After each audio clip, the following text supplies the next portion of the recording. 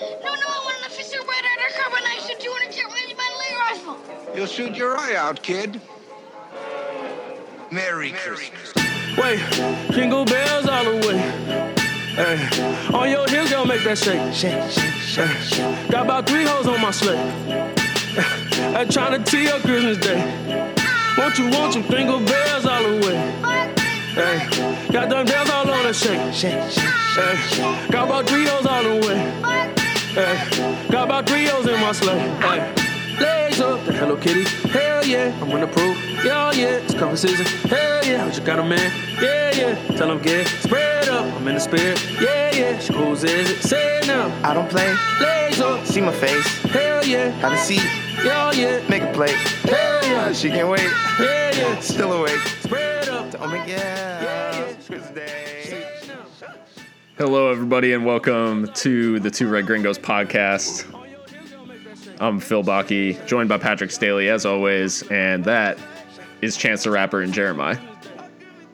That's how you do Christmas right there. Absolutely. And you gotta love the Christmas story intro as well. We can get into, maybe for another pod, we'll get into the classic Christmas movies that we have. Not today. That might be a... But no, solid intro. Chance coming in strong again. Yeah, that's what... I mean, we're gonna lean on Chance heavy always. We know this. But we're back. It took a little bit longer, I think, than we wanted between episodes, but we're focused on quality here, not quantity. We don't want frequency. We're grown ass men too, you know. We got stuff to do. We got jobs. So with that being said, and it being Friday afternoon, jobs are out, and we are into our cups, as they say. So what you posted quite a formidable lineup of poison. So I'm really interested to hear your pick your poison for today. Yeah, I'm getting a little nervous. I'm lucky that this is just audio only and that we don't have this on YouTube yet. Because normally around like the 45-minute mark, I start turning red from from the ale. Yeah, we could call it. And now I'm starting with one that when I saw it, I thought this might have been created by Phil Bakke. And it is the Peyote Pale Ale from Baja Brewing. Oh, God. Coming in at a hefty 7%. And because, one will never do, I've got my backup here. A Aguamala Astillero IPA, topping the Peyote at 7.1% too. So we'll see how this goes. I'm excited. In for a fun little trip.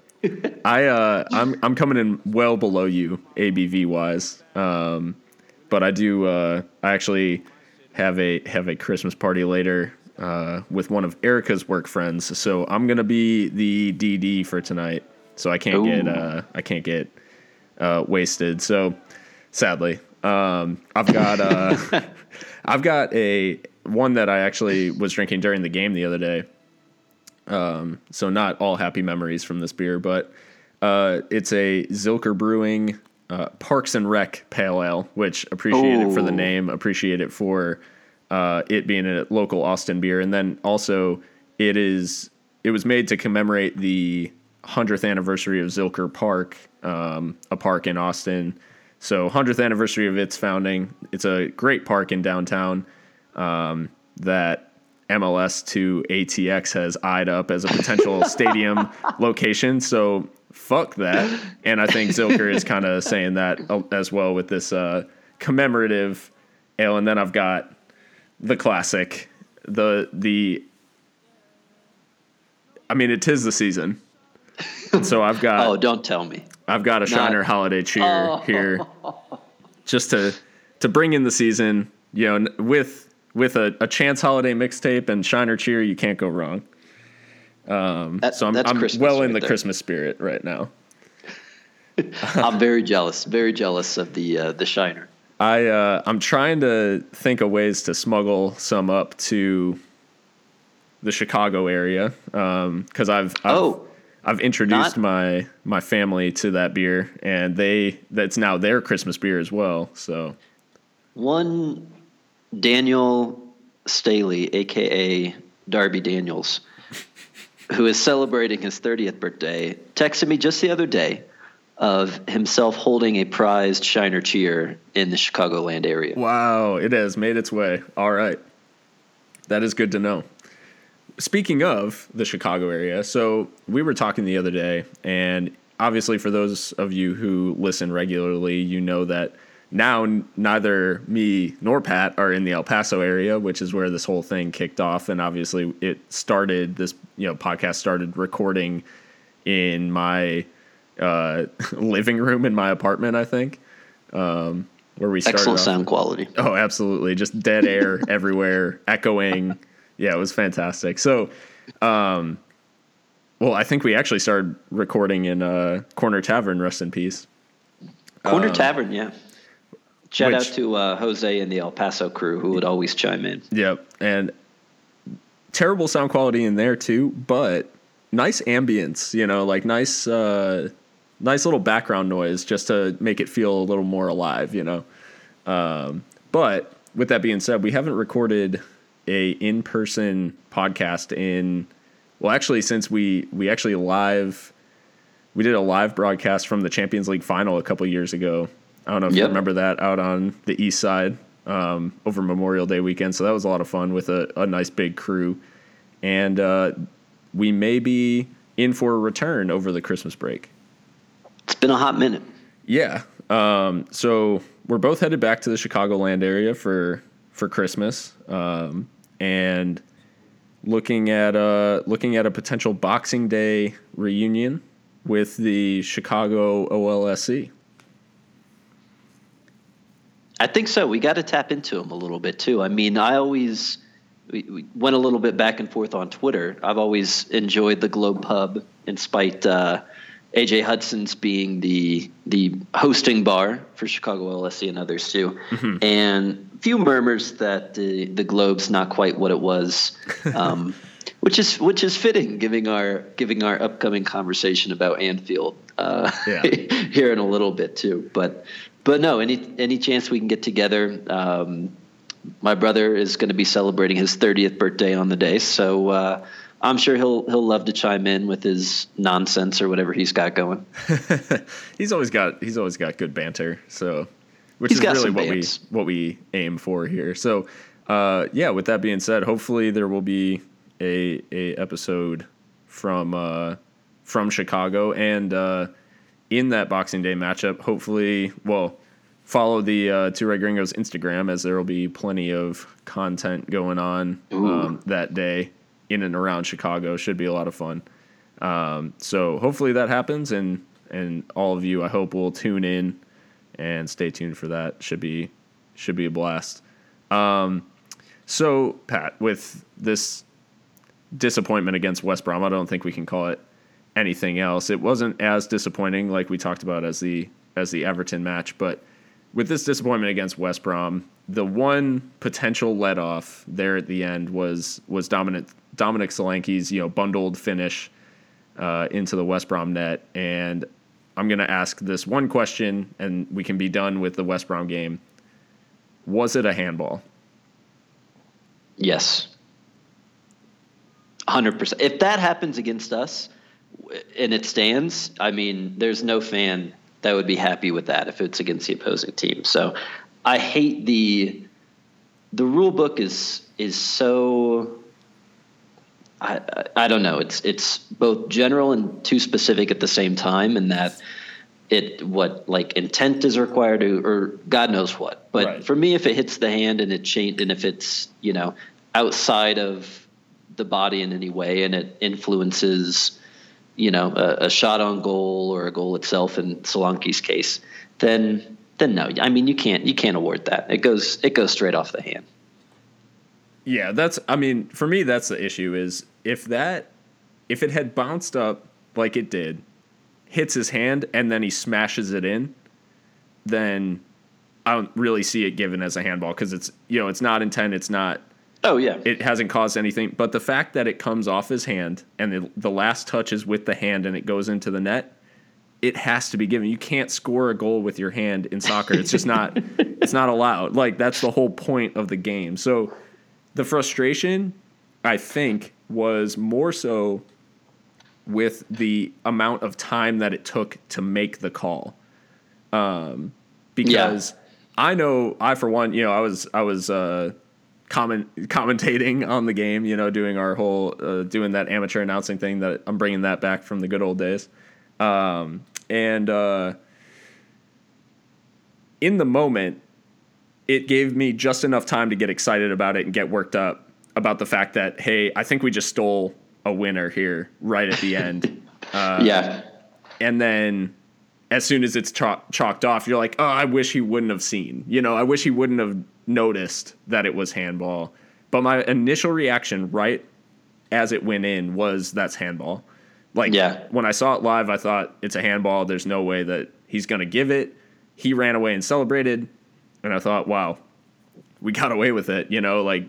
It reminded me of Suarez against, who was that, Mansfield Town or whoever it was in the FA Cup when he handled it. But he finished it with, he smashed it in after he handled it. And that's what I think the difference is if it bounces down and, straight to Solanke's foot, then it turns into a goal and it's probably given because, it wasn't deliberate. It wasn't like he, hand of God into the net. But at the end of the day, if the last touch is off the hand, it can't be a goal. Yeah. I think you put it as simply as we need to. You can't score a goal in soccer with your hand. That's kind of end of the story. And I wasn't too upset about it because my stream was so bad that it cut out. And right when it comes back in, it shows 1-0. So I have just this moment of excitement. Right. But then I look at Solanke, and it must have been just as the ref disallowed it because Solanke was looking what the hell happened? And I'm like, oh, it must have been offsides or something. So then I watched the replay back, and I'm like, can't be upset about that. Be upset about the performances. Yeah. The goal itself should not have stood. Exactly. So with that being said, the last game probably more disappointing than the performance, as disappointing as the performance was. Rather than ragging on the players, we want to focus on one aspect of that game, which was the so-called Fortress Anfield. And it was actually a game right after Klopp took over against West Brom at home that highlighted this kind of issue that we have with our home support being lackluster in comparison to what we get away. So that's what I want. You think about playing at home and what an advantage it is, and then you watch some of these Liverpool games, and every back pass is met with moans. Every misplaced touch is immediately from the entire crowd. There's no positivity. There's no singing. There's no getting behind the players and pushing them to try to get a winner.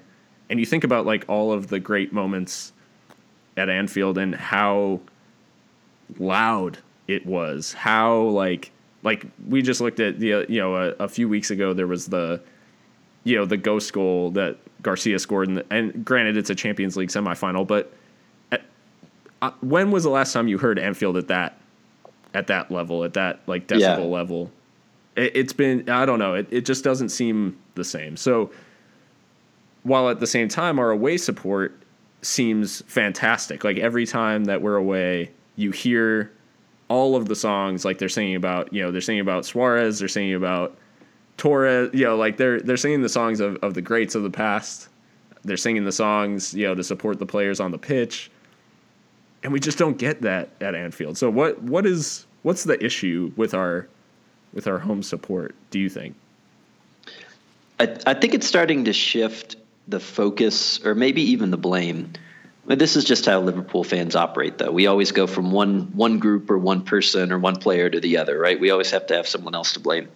But what I've seen a lot of, and I think it kind of reached its peak against West Brom, was a lot of really directed criticism, not towards the Kop, because I think the Kop kind of mimics what the away supporters bring, right? That concentrated fan base that's going to be cheering and singing. But it's difficult because if you're the away supporters, then that's it, right? It's you, and you have to drown out the larger crowd. But if you think about that, if they're not being supported by the rest of Anfield, the Kop, then it's almost more like disheartening, or it's almost tougher, right? You're not like competing against other fans. There's not like this drive to keep going.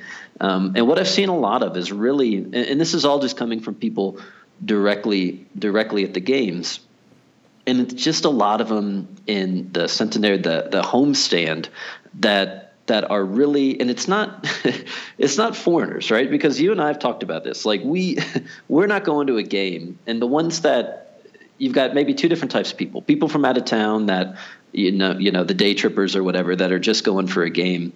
If they're not asked enough to like chant and sing, they're not going to be the ones booing. Like fans that have traveled from all over, they're not going to be the ones booing either. Right. So I think it's those, and what we always hear, it's the older, it's the crowd that have been supporters for a long time, like even like season ticket holders year after year, who either it's they don't have the energy, or maybe they're just getting crotchety. but that's what it seems to be, is that there's this much larger percentage of Anfield that are just too complacent with that, and just have, I don't know, not even unreasonable expectations, but their hearts aren't into it. It seems like. Yeah, I think you hit the nail on the head. So we can do away with the tourist fallacy right off the bat, because if either of us got the opportunity to see a match at Anfield, someone would have to come and like break our legs to make us sit down, and like cut our vocal cords to keep us from singing. Like that's for the amount of money and the amount of, time and like the dream of attending a match at Anfield. Like we're not going to squander that chance by sitting in silence for 90 minutes or booing, like I joked with you on Twitter that, I would travel far and wide to, boo a Trent Alexander-Arnold back pass and and moan when Mane makes a mistake or whatever. That's absurd. So then it is, at the end of the day, the people who are there day in and day out, and like you said, it's not the Kop. It's not like, for lack of a better term, like the singing support. Yeah. But the Kop isn't that big, especially now compared, in ratio to the Centenary. Like the main stand is huge now. And a much larger ratio of the total attendance is sitting in that stand silent or booing or, moaning. So at the same time, like the Kop can't be expected to outsing an entire stadium of apathetic or, otherwise like silent fans. It's just not going to happen. So what is, I guess, like what do we do? Because in the past it was Klopp literally like screaming into the main stand, like stand up and fucking sing, like get into it. Like he's yelling at them, he's like pumping his fists, like screaming. But he can only do that for so long before people just kind of like tune out and like don't really pay attention. So how does Anfield turn from what it is now, where away supporters can sing like "Where's Your Famous Atmosphere" and the stuff like that annoys us so much? Like, how do we silence those type of things and bring back the atmosphere that we so enjoy and like brought us to the club in the first place? You're spot on too, because it's not, Anfield is part of it. And I think it's just, singing,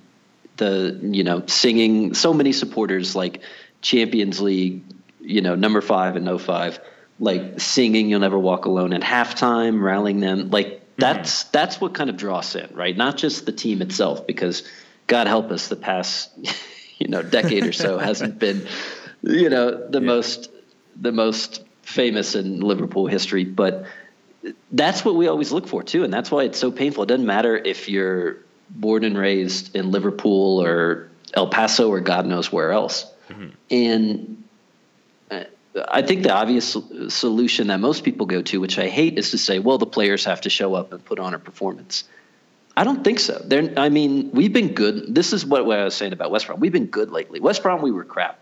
But that doesn't mean that your support changes. I mean, that just would encourage us even more to get behind the team. And I think the most, something actually tangible that we could do, maybe not necessarily this year, but next season, and I know they've been talking about it, would be to do safe standing.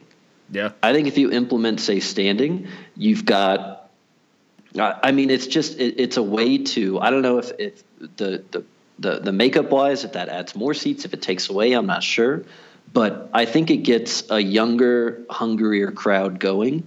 And I don't know. I mean, think back to for us, like high school football, right? If you're standing, like you're cheering or anything like that, it just adds to it. So I think that's something real that we could actually say or could influence in terms of making a change. Another good one that I heard was, I don't know how realistic this is. As Cubs fans, we might want it to be too, but looking at season ticket holders every year and making allocations more accessible to younger, maybe hungrier fans too.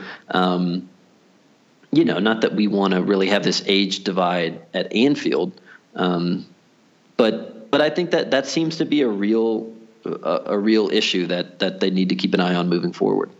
Yeah, absolutely. And I agree with the safe standing, and you can see what standing does for atmospheres.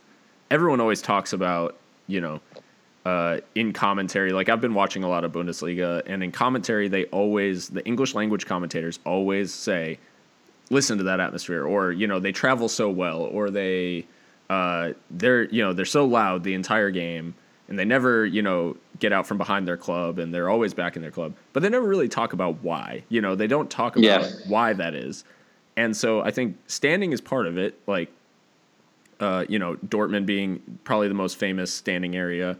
The yellow wall is all standing, like that whole side of the stand, massive terrace that is all standing. And then, but on top of that, it's ticket prices that allow, like we said, a younger crowd. Because when I think about it, like I can afford like the ticket prices of, American sporting events, like every once in a while, but like a major top 4 sport in America, I wouldn't be able to really sustain like season tickets year in and year out for like thousands of dollars. Like that's not really sustainable, for like the normal person. Like, unless you're just cutting something else, like you have to cut something else out completely to be able to maintain season tickets. So when I think about England, like the people who are able to afford season tickets are either making like huge sacrifices otherwise, or they're, pretty wealthy. So when I think about Germany and the fact that they make tickets accessible to young people and they make tickets accessible to those who are like passionate about the club, that is why you get the crowds that you do in Germany. Like that's the why behind look at the passion, look at the support, I think we could have that, but we don't really make it accessible. And like with rising ticket prices each year, and it's a debate between, the supporters union and, like Spion Cop and FSG have like these talks every year about, can we go up to this? Can we go up to that? Like, it's never going to be a conversation of like, how low can we drop the ticket prices, to make it accessible. And this isn't it's not a hit on FSG. It's how it works in England. Whereas in Germany, I think the question they ask is how low can we make ticket prices rather than, how high can we make them before people start getting pissed off. They say how low can we make them so that people come. I watched a second division game in Germany today, Union Berlin against Ingolstadt, and Union Berlin suffered this very disappointing loss where they blew a lead. It was a 1-0 lead, but they lost 2-1.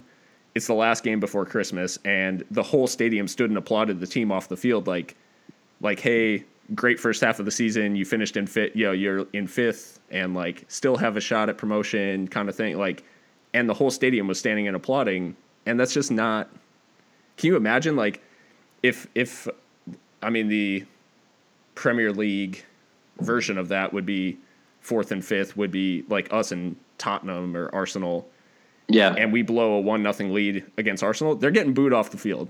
Like, oh yeah, absolutely. Our players are getting booed off the field 100%, even if it doesn't affect, because all that result did was leapfrog the team from fifth into fourth. Ingolstadt from fifth to fourth, and Union Berlin went down to fifth. But they're not getting applauded off the field. Anfield's booing the whole time, and so those players are leaving with just, well, all right, we blew it, and they're not going to let us forget it, And I guess it's just a different mentality of maybe it's something to do with like that feeling of ownership with the club as well. But it's just something that's disheartening because at the end of the day, like, what is the point in being negative? It's not like Mane is going to be like, wow, they just moaned because I missed that touch. Like the next time I get it, I'm gonna like, beat three players and score. So there's just no point in being negative, but there are reasons behind why certain clubs have such good support. And I don't think Liverpool are really looking at, how do we kind of exploit that and regain that kind of atmosphere that we want. Yeah. And I think one example could be very similar to that could be what type of support did we have when we hosted Chelsea, right? Played really well. A fluke goal towards the end allowed us to drop a couple points too. Yeah. I can't really remember the Anfield atmosphere then, but there wasn't that like level of support where it always, and maybe we're kind of merging, like we don't always know what's going on at Anfield. We also get like, Twitter's a very cold place whenever points are dropped. No kidding. And maybe there's that part too. And I've heard some argue like, oh, all the, social media supporters groups are contributing towards the atmosphere at Anfield. Let's be honest, that's bullshit. Because if you're blaming like an older, like non-responsive or negative crowd, they're not on Twitter checking their phones to see what, James Pierce is saying or what Manhattan Doc or whatever his new Twitter handle is. Captain Arse Biscuits. That's ridiculous too. But I think safe standing goes, I don't know how realistic it would be to, restructure or even refinance season tickets. But I think safe standing makes it more accessible. If that's like just kind of general admission, or open to Liverpool supporters early, so that, and if it's priced fairly, then you could just, I don't know, like bring in some architects, bring in some acoustic experts so that they can see where can we kind of position this within Anfield to amplify the sound to do that. Because it plays a huge difference. That's why so many, maybe Spurs, it happens in the NFL all the time. When you switch to a new stadium, you lose some of that atmosphere. Right. So that definitely, I'm not saying let's pipe in some songs because that's that's an embarrassment. Yeah, that's plastic. But look into that. See how you could structure it to make sure that, those voices will carry the same as the cops and hopefully somehow motivate those in the main stand to, because it's not everybody, right? But I think if you're just getting a ticket and you're in that area and you're surrounded by people who aren't, then you're going to be a little bit disenfranchised to kind of stand up and sing and give some support. But if it's happening in other places all around you, then you use that. And it's infectious. Once it happens in one area, it kind of spreads to another. So It was really disappointing because I went back and I watched the West Brom game again. And just hearing and this is almost standard now at Anfield, where these home games that don't necessarily go our way, I think Champions League might be a little bit different. There's a different vibe to them. Against Spartak, it seemed pretty good. Yeah. But it's like you'll never walk alone before kickoff. You've got maybe a couple minutes of singing. And then if there are no goals, it's nothing. You get a couple roars if there's a counterattack. Yeah. And then same thing like against West Brom. Maybe the last 10 minutes and into extra time is when the fans really pick up too. And that's just not good enough. So fans have to look at themselves first and foremost. If you're going to a game, you're going to support, right? And that shouldn't even have to be stated. And that's something that will motivate the players. People respond to positive atmosphere and positive vibes positively. If you're booing at Karius, who had a good game and who one of his best qualities is his quick distribution, I can't imagine why you would actually boo that for any reason. And that's just, I don't know, that just goes into maybe a more negative atmosphere where it has to be, it's got to be a certain group. It's got to be a certain group of people that are going in there with a negative mindset ready to boo, because that's the only way to explain it. Yeah. So saying all that, and I think it can get better, and it should get better as Liverpool, the club, and the supporters kind of look at how to do better. And now that I think most people have accepted that it's not the tourists, but regardless of all that, this weekend we've got Bournemouth, and we're away, so we don't have to worry about quote unquote Fortress Anfield for a while, or a little while at least, as we head to the South Coast to Bournemouth.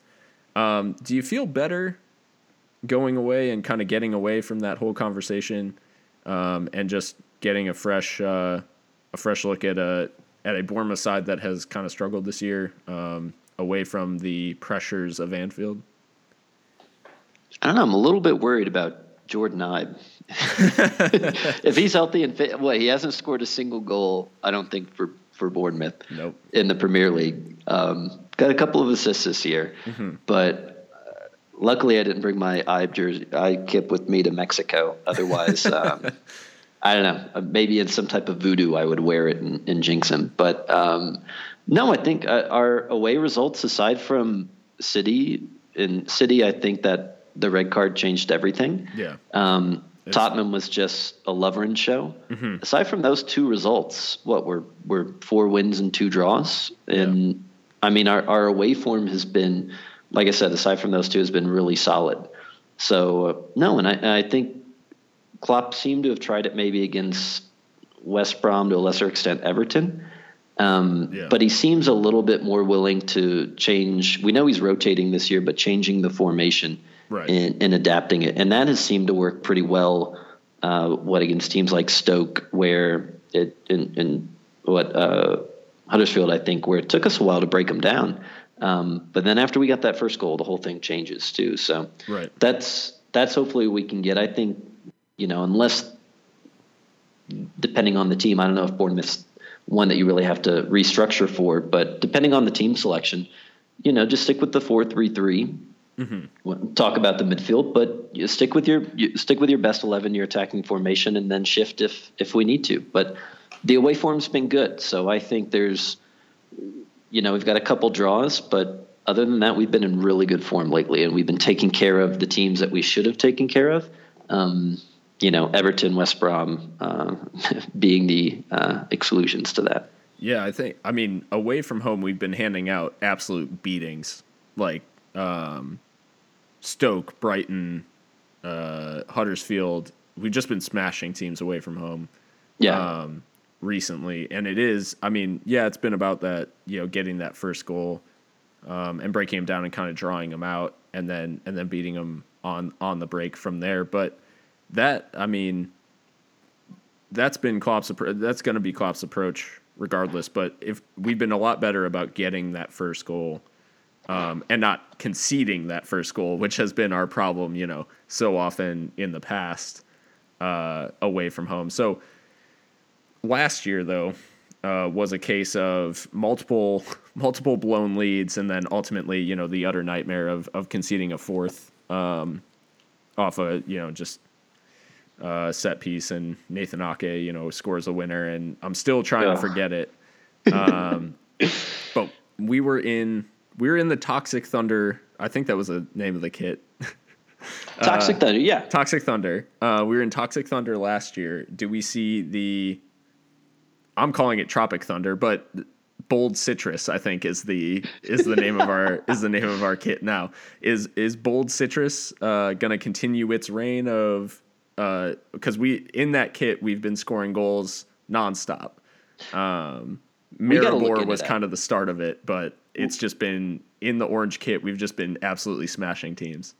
I got to get who are my go-to for stats, either Dan Kennett or Simon. I think it's Brundish. Yeah. My new favorite this year. Got to tap into them to say, hey guys, go back. Anytime that we're wearing, I like Tropic Thunder. We're going to stick with that one. All right. Anytime we're wearing Tropic Thunder, what's our goals for, goals against? Because I mean, is there something? Who is it? The Sanchez for Renato Sanchez. Yeah. Did you see the clip where he passed it to the advertising advertisement board or whatever because it was the same color? Yeah. I'm thinking back to like my high school playing days, and I'm like, we get to see it from the best view in the house. Like you're on the field, you're in that first person view, and things are happening a mile a minute. These are professionals, but I think that's got to play into it. If you are able to look up and you see these like just neon, bright orange, almost Dutch-like kits staring back at you, maybe it's easy to pick out that final pass. But no, I don't know. I think is it red and black? Is that Bournemouth's home kit? Yeah, red and black stripes. But they have worn the orange kit. They wore the orange kit against Stoke, I believe, who were wearing red and white. So the red and white. Maybe they have gone close because it is fairly different. Yeah, they might, just for color's sake. I don't know how different the green and white and black kit is, the away kit that we have, but no. Anytime I see the orange kits, I get a little bit excited because if they keep up that scoring rate with them, then those third kits are the ones that are most likely to go on sale. So maybe I'll have to grab one of those.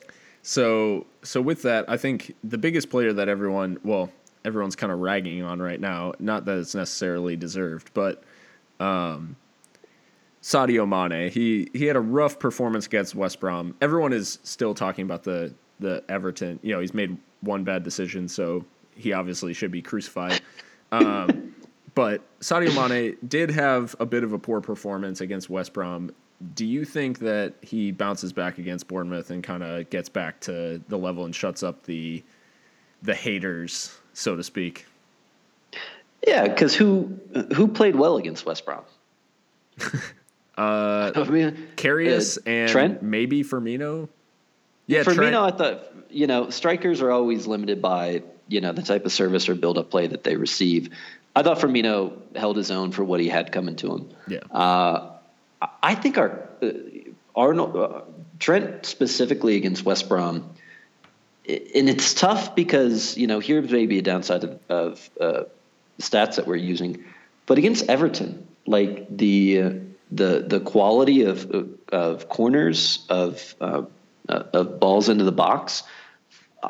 Those two games, especially like I said from Trent and West Brom, I thought those were some of the best we've had. Yeah. But I still think, so many of them just didn't connect. Like they were just close. And so it's tough because if you look at just stats in there, it goes as a failed cross, a failed attempt, or whatever.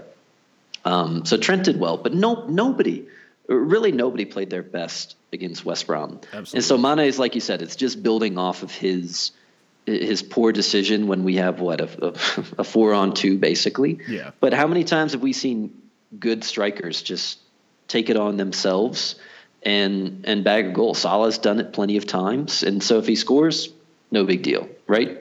And that's what we kind of want. We want that cutting edge. So it is what it is. It might have ended up costing us, but Everton, I'm more upset about the decision than anything else. But right. No, I mean, last Premier League away game we had was Stoke, and I think Mane man of the match for that one too, goal and assist. So no, I don't even know if it's so much of a case of bouncing back as it is just Mane being Mane. So I've got my Mane kit on right now, and so despite it's not even Liverpool Twitter. Literally, I saw one or two people that said something negative about Mane in terms of him being jealous of Salah, and other people just ran with it. So no, I'm not even going to give that another second because it's just ridiculous. He's by far it's him. Our front four are just as good as it gets in the Premier League too. So finding reason to ridicule Mane, who's been nothing but world class for us, is outrageous. Yeah, and I think it's a case of City syndrome, where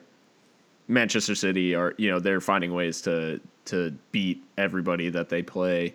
Yeah, they're just ticking along at a rate that is, otherworldly at this point, and everybody looks at that and says, why aren't we at that level? Like, if our front four is so good, why aren't we keeping up with City? It's like no one is keeping up with City. Everybody is well off the pace. They are playing at a ridiculous level right now, and it's just not. Not only is it not within capabilities of us, it's not within the capabilities of maybe any team on earth right now to keep up with City. They're just it's a pep team. Yeah, that's fully firing. They are madness right now. So the one part of the team that I think, we've had plenty to say about the defense in the past, but the midfield is the one area where at West Brom it really looked rough. The midfield really seemed to struggle. My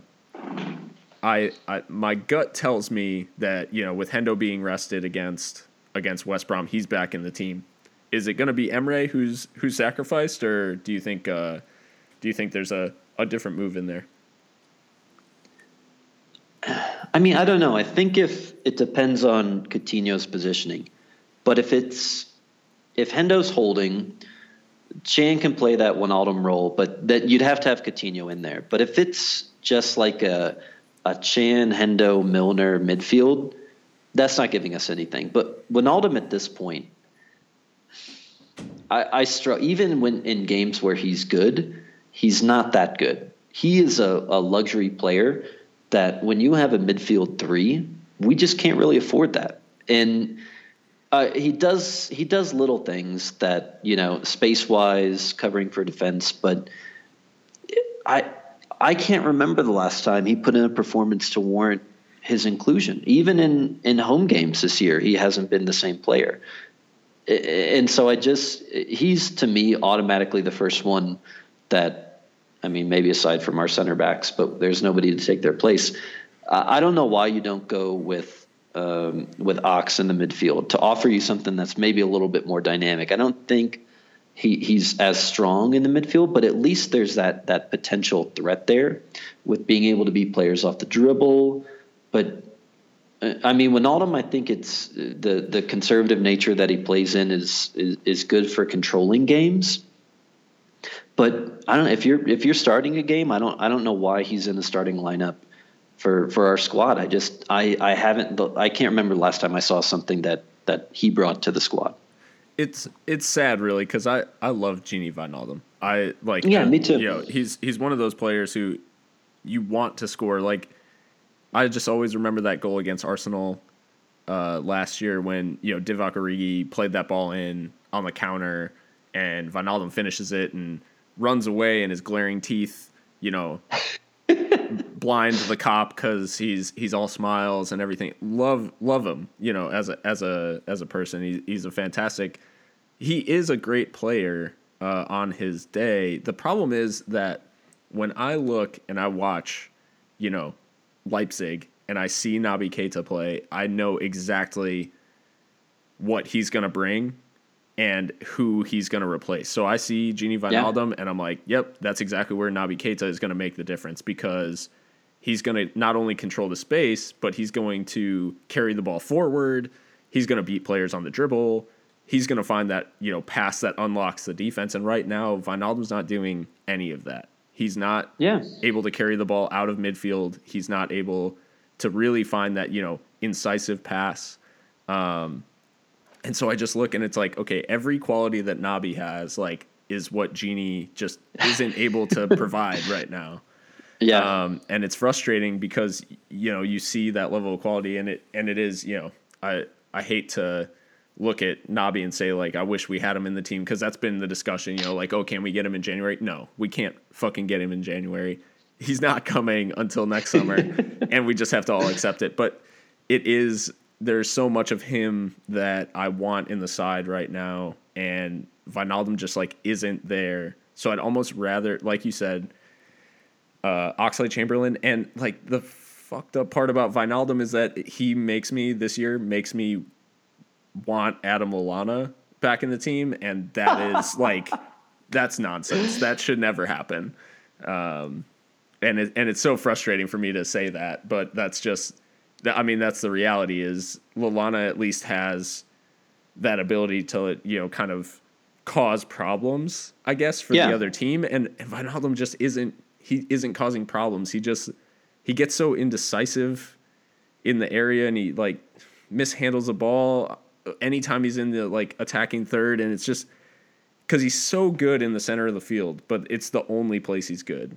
And it's just it's really frustrating to watch because he's been such a good player for us at times, and it's just, you want him to succeed. It's just he's just not there. I don't really know what's up, but he's not having, like you said, he hasn't had performances that merit him being selected week in and week out. And I mean, he chalked up last season enough goals and assists to say, hey, you know, he had a decent contribution. But I mean, he's got at least one, maybe a few important goals for us. But aside from that, I mean, you can tell that there's quality there, but I don't know. We brought him in as an attacker, like as either, you know, a 10 or a 7 or 11. And he's played center back more than he has in the front three. So, I mean, I don't know. Maybe it's just not. I think he's the type of player that Klopp will like, because he's always positive. He's always going to put in effort, but it's just not that cutting edge that you have to have at this top level. And you mentioned Lallana, and if he's fit, I mean, I put him in because Lallana, even a player like Oxlade-Chamberlain, is you've got players that are going to take people on, and that's what we've been missing. I mean, Coutinho's really our only one in the midfield. Chan on his day, you know, will be an absolute tank, but for whatever reason, that's too few and far between. Right. But Lallana and Ox they'll take people on. I don't think either of them are, you know, world-class players by any means, but it unnerves defenders, it upsets them, and it breaks up this monotony of, you know, sideway passes are necessary, but one of the who's our go-to U.S. guy we had on the podcast before? Oh, John Townsend. John, he's had some of the best analysis I've seen of. It's just standard, typical, you know, back passes, side passes are good, keep possession, get out of danger, set something else up. But it's just too routine, and it's too standard, and it's too easy to defend against. And he's made a really good job of pointing that out. So if you've got players that are willing to take people on, then at least that causes chaos. Yeah. And we're a team, that's when we're at our best, is when it's at a frenetic pace, is when it's a little bit chaotic. And even if we lose possession, it's not a terrible thing, because we're at our best when we can win that possession back and cause some problems. Yeah, I mean, exactly. And that's kind of it's the personality the team has. Like I've gotten to the point where when an opposing team takes a corner, I'm both terrified and excited, because I know that we're likely to concede because we don't defend them that well, but we're also likely to score because multiple times this season, you know, Mane and Salah have picked the ball up from a corner and taken it to the other end and scored immediately. And so that chaos, like you said, is exactly where this Liverpool team lives and where it makes its money. And yeah, when we get predictable, which it's happened in most of the draws that we've suffered this year, where we, you know, kind of struggle to break teams down, is when we don't create that chaos for the other team.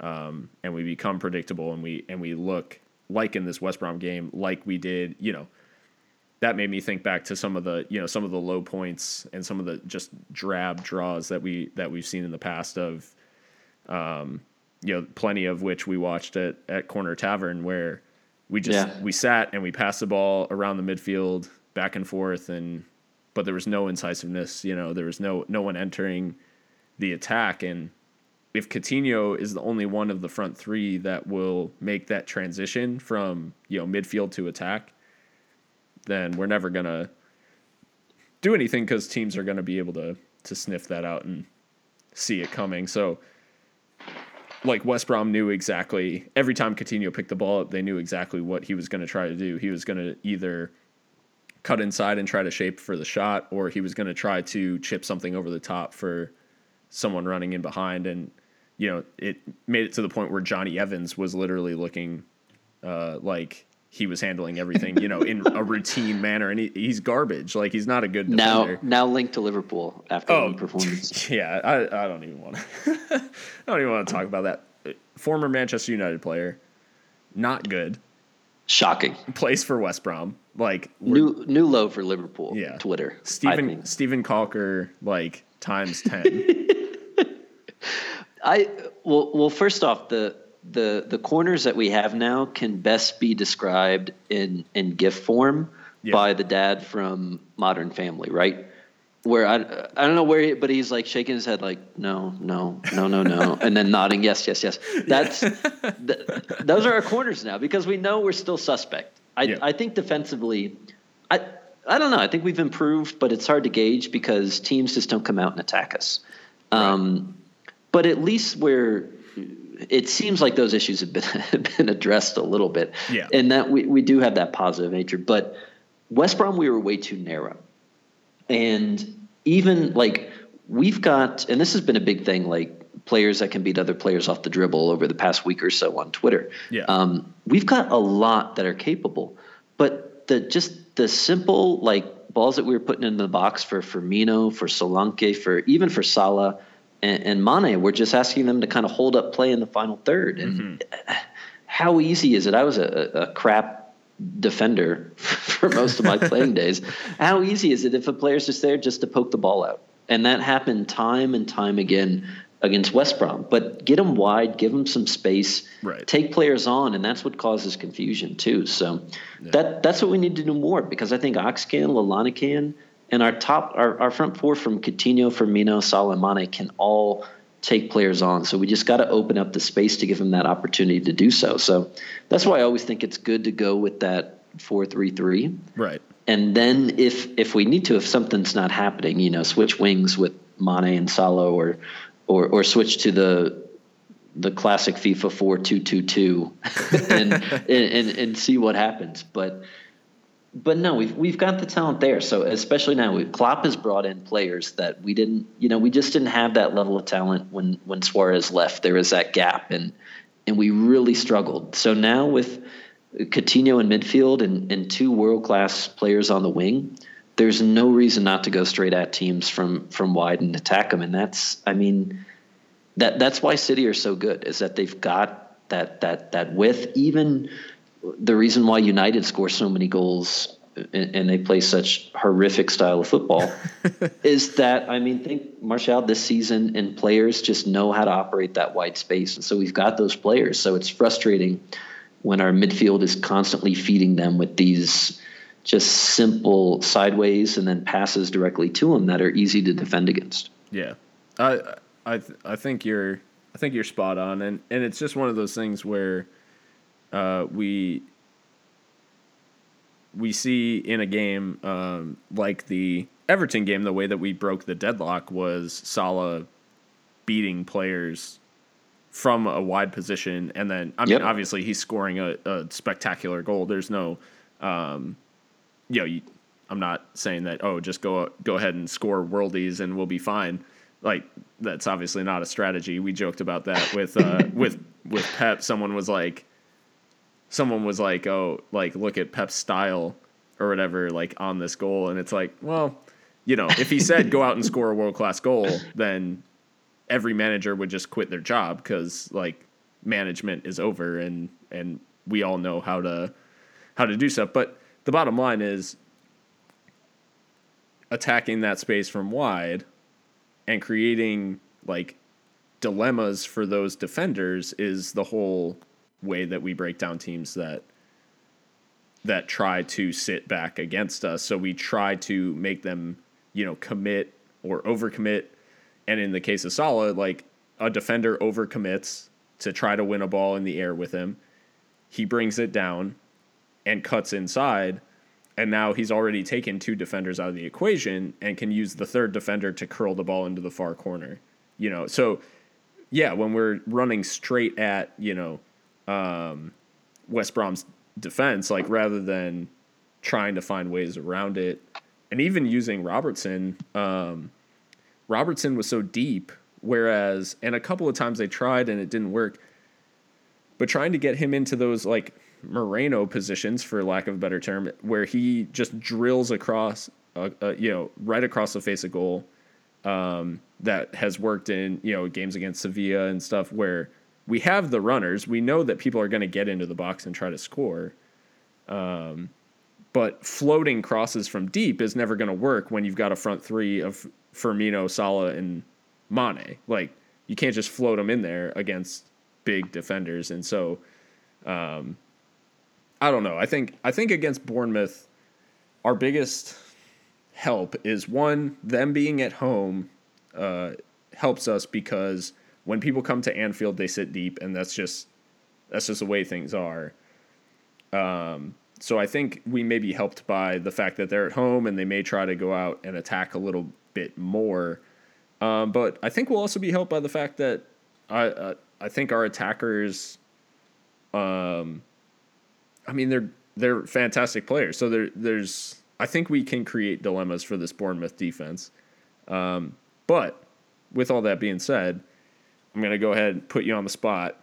Predictions for Bournemouth. What do you think we come away with? Whew.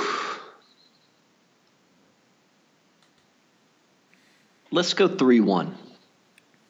I'll go 3-1. Okay. Because, it's never that routine for us to say, like, I was an idiot and I said, all right, West Brom, it's going to be a quiet 2-0. Yeah. I mean, I got the quiet part right. But Silent one of those, almost. right? So that's 2 out of 3, right? 2 out of 3 is not bad. Yeah. Let's go 3-1. Let's go 3-1. I think we'll see. I think Lallana or Ox will get some minutes if Lallana's fully healthy. I think he's back in training. I don't know. Yeah, he's been in but I'll go with a couple goal weeks now. from maybe one of our more attacking-minded midfielders. The simple answer is to say Salah, and then I'll go Firmino. I'll go Firmino too, just because he just looks like he's in the mood this season. And I'll say if Ibe is fit and playing, then I'll say Jordan Ibe gets his first goal and Premier League goal for Bournemouth against us. Okay. Yeah, I was gonna go for 3-1. I'll go for a little more precarious victory. I think it may be 3-2. And I'm gonna go for Mane back amongst the goals. Good shout. I'm gonna say Bobby Brace.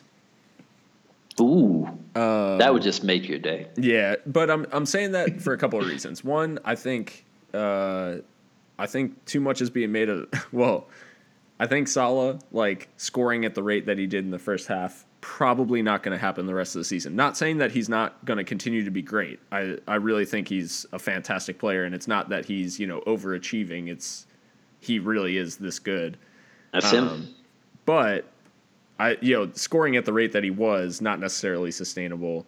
But I'll also say that the 2 Bournemouth goals, one will be Jordan Ibe because God hates us and karma is real, But the second will be Jermaine Defoe because of course Jermaine Defoe will score against us. Yeah, that's 2. It is tradition. And he'll probably score off, not a beach ball this time, but probably, something equally as stupid.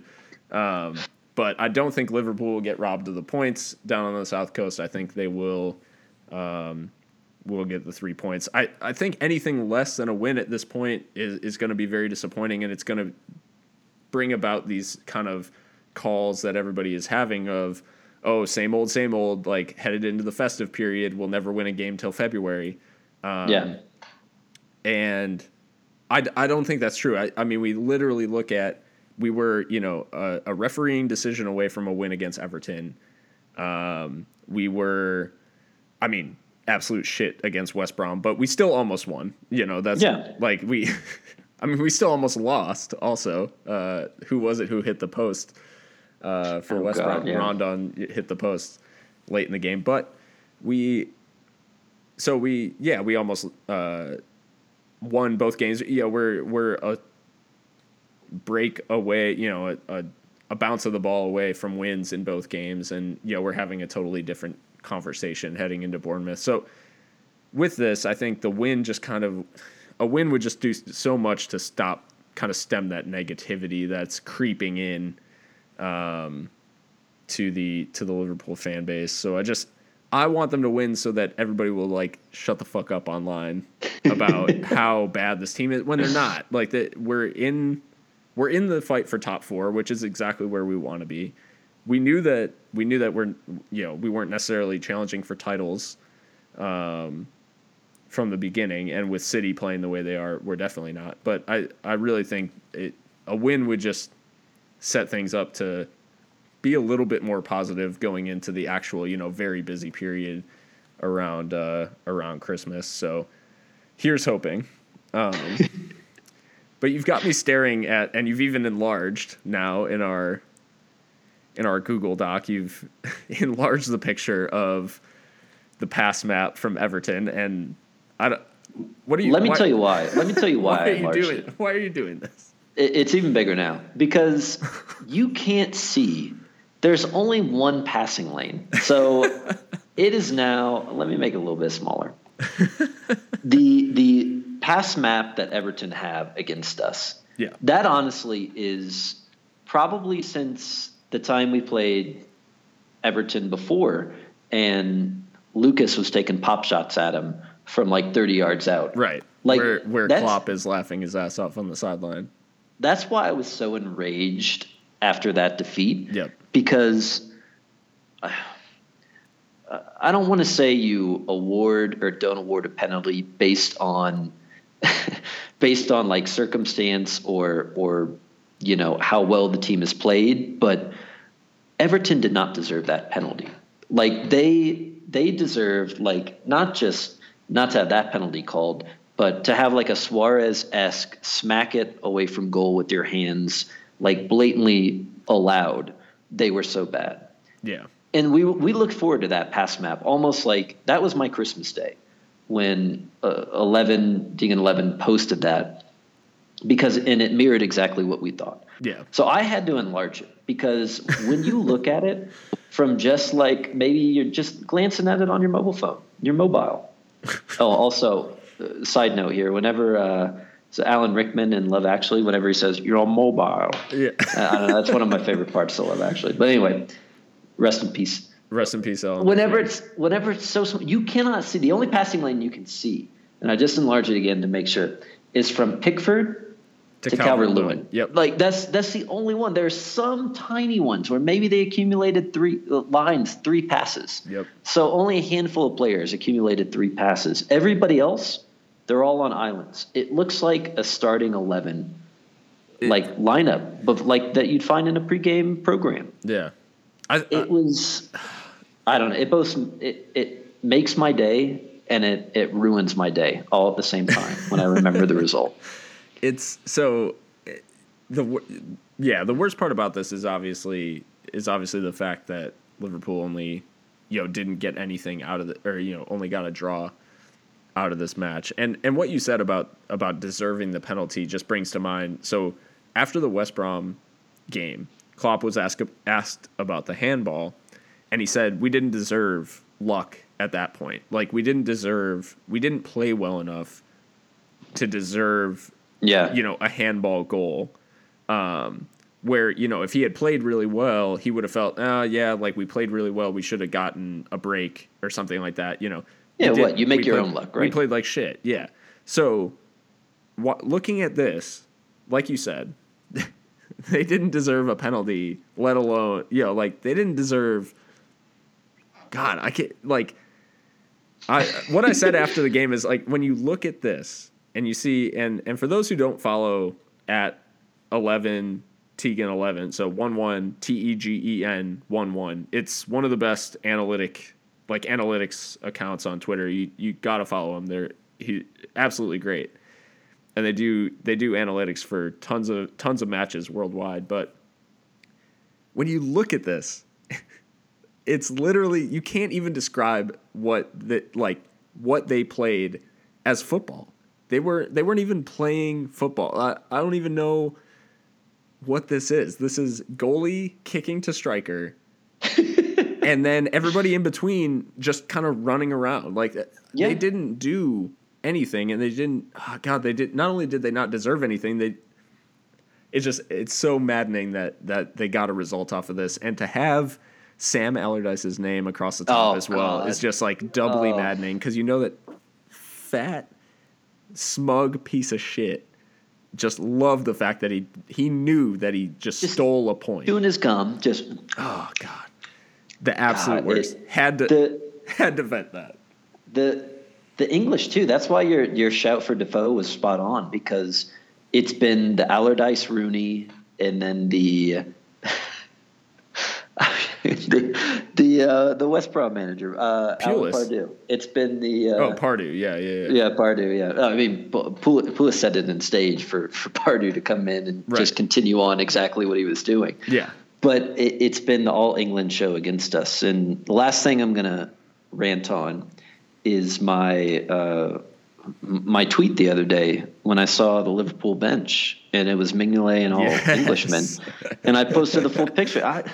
I mean, I'm okay. I don't need the fanfare, as Larry David says.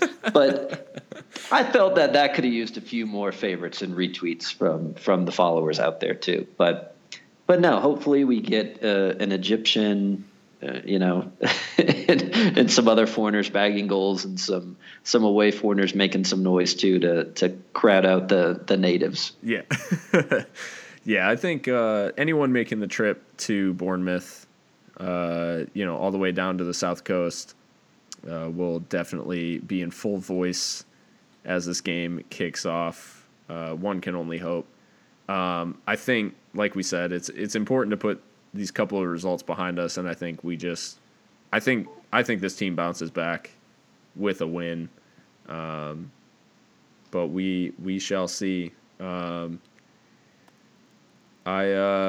think with that, I think we've reached the culmination.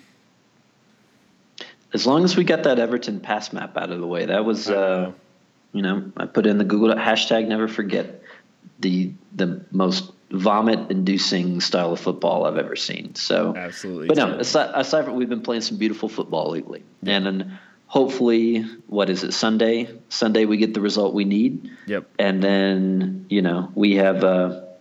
It's always a busy winter period in the Premier League too. So we got a busy winter coming up with us in Chicago, and then, like I said, I'm going to be in the Austin area come January too. So a lot of big things in store for the Gringos. Yeah, that's I'll be back in Chicago starting on Saturday. So I'll be back in the Chicagoland area for that game on Sunday. Definitely be watching. Nice later kickoff. I think it's like an 11 o'clock kickoff or something like that. Maybe a 9:30. I can't remember. But either way, a little bit of a later kickoff, not one of those god-awful early mornings. And yeah, just I'm looking forward to this game because I really do think we can get something out of it. I think we'll right the wrongs of the collapse last year away at Bournemouth, and back to winning ways for the Reds, hopefully. With that, I mean, hopefully I'll be seeing you back in Chicago in a few days. Back in the Shy. Oh, yeah. I got to give one more shout out to Brian. One more shout out to Brian. I told him I gave him a shout out. I told him I wouldn't give the real reason why, but I feel like I have to now. Because, I've been in El Paso past couple of weeks. I got to see the guys maybe 2 weeks ago. Brian and I go to, I think it was Malo La, for, nice. Just a little nightcap, just a drink. Miss Malo. And, we've got some tequila. I let him know that now the proper way to go is mezcal. Yep. And, I go to the bathroom, I come back, ghost me. Ghost me completely. Where did he go? I have no idea. I just, I think what he wanted me to do is walk out in the parking lot. I think he might have recorded this, like looking like, because he always posts that John Travolta gif for me. Yep. Like looking around, like, so I assume that he was lurking somewhere in the shadows, recorded me looking around like John Travolta, and it's going to be a gif spread far and wide anytime soon. Oh boy. But no, it's always good seeing the guys too. So shout out to the El Paso crew, and yeah, looking forward to seeing you soon. Yeah, of course. Well, with that, this has been the Two Red Gringos. Phil Bakke for Patrick Staley. If you enjoyed what you heard, check us out. You probably found us on Twitter at Two Red Gringos, tworedgringos.com. We're on YouTube, Two Red Gringos, and also Instagram, Two Red Gringos. We're all over the place. So if you're looking, we're probably there. Go ahead and check us out and enjoy our old stuff too on our website, tworedgringos.com. With that, that's pretty much it. Adios. Adios. We're like Lendl Global now.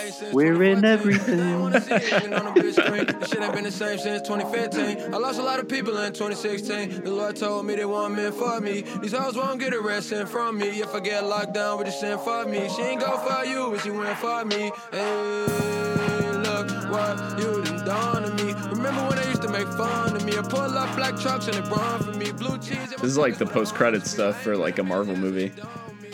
If people stick around for this. Yeah, you gotta have the one, and then you don't know, like, do I need to stick around a little bit more? Right. Is there anything coming, like another 5 minutes? Who knows? Well, I mean, I didn't even talk about, and I'm not going to, because that's like its whole other thing, but the whole Austin thing. I saw a flyer for MLS 2 ATX, and I literally almost pulled it down. Like I wasn't I'm drunk a little enough. offended that you didn't. I wasn't drunk enough. I definitely like. It's funny because so last week Army Navy, I got shit faced after Army Navy, like blackout drunk. I haven't been that drunk in a long time. So after Army Navy, we were out, and the next day, I was like, I'm shocked that I didn't accost someone actively about how fucked up the whole like MLS thing to Austin. Yeah, it's just it's trash. I do like following along with you on social media whenever you get really fired up about Army Navy or whatever whenever that game's going down. Dude, Army Navy is like next level stuff. Army's bowl game actually it kind of sucks because Army's playing in a bowl game on December 23rd in Dallas, but we're gonna be in Dallas starting the 28th. So if they were playing in a more prominent then we'd be able to go. But there's a lot of people from Fort Hood who are going, so should be pretty well attended. And it's the Armed Forces Bowl, so they're like handing out tickets to veterans and stuff. So yeah, no, that's cool. Yeah, but yeah, I get pretty fired up for Army Navy, especially since I had to watch. Well, I watched 4 years of losing while I was there, and then a fifth year after I graduated, I went to the game again, and they lost also. So yeah, I got one of my good buddies from high school is a Navy guy, so he's always posting the opposite end. Yeah, so you're getting both sides.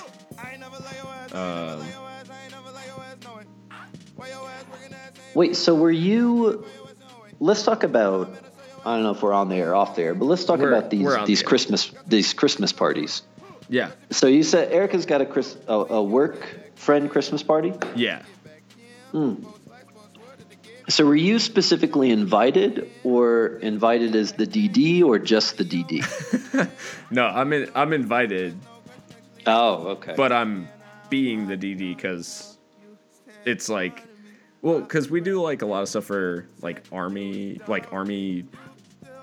functions and stuff, and yeah. Erica's normally like, well, it's your friends, like you can drink, I'll drive or whatever. So it's kind of Good. the opposite. Like I'm taking the hit, so that she can drink with her friends. All right. Well, at least you got invited because she was just departing to her work. They're doing I don't know if I told you, but they've got a little. It's not shady, but I'm not quite sure what she does. But so anyway, it's like financial advising. She gets paid in like foreign currency. I don't know. I don't know how it works. I don't know. We're in Mexico now, so you can say this freely over the airwaves. But but they're all going out to like a bar crawl first, and then like dinner. And I was like, oh, I was kind of like, just assuming like family, significant others, whatever. You're come invited, to. clearly. And she was like, oh, you can meet up with us after dinner. And I was like, whoa, am I not invited? And she's like, no, it was pretty flat out now. So that's why I went with the heavy IPAs. So in case I have to meet these people late at night, then then I could keep up with them. They're not doing dinner at this place, so it's like eat dinner and then show up. So they didn't, have a chance to not invite me to dinner. Yeah, the natural progression of things: eat then drink. But to each their own. Yeah. So, all right. I guess this should actually be the end of the episode. A lot of extra credit scenes there. Bonus features. Get along this. She text me with the sign of pictures. I say, Merry Christmas, little mama. Yeah. Merry Christmas, little mama. Yeah. Merry Christmas,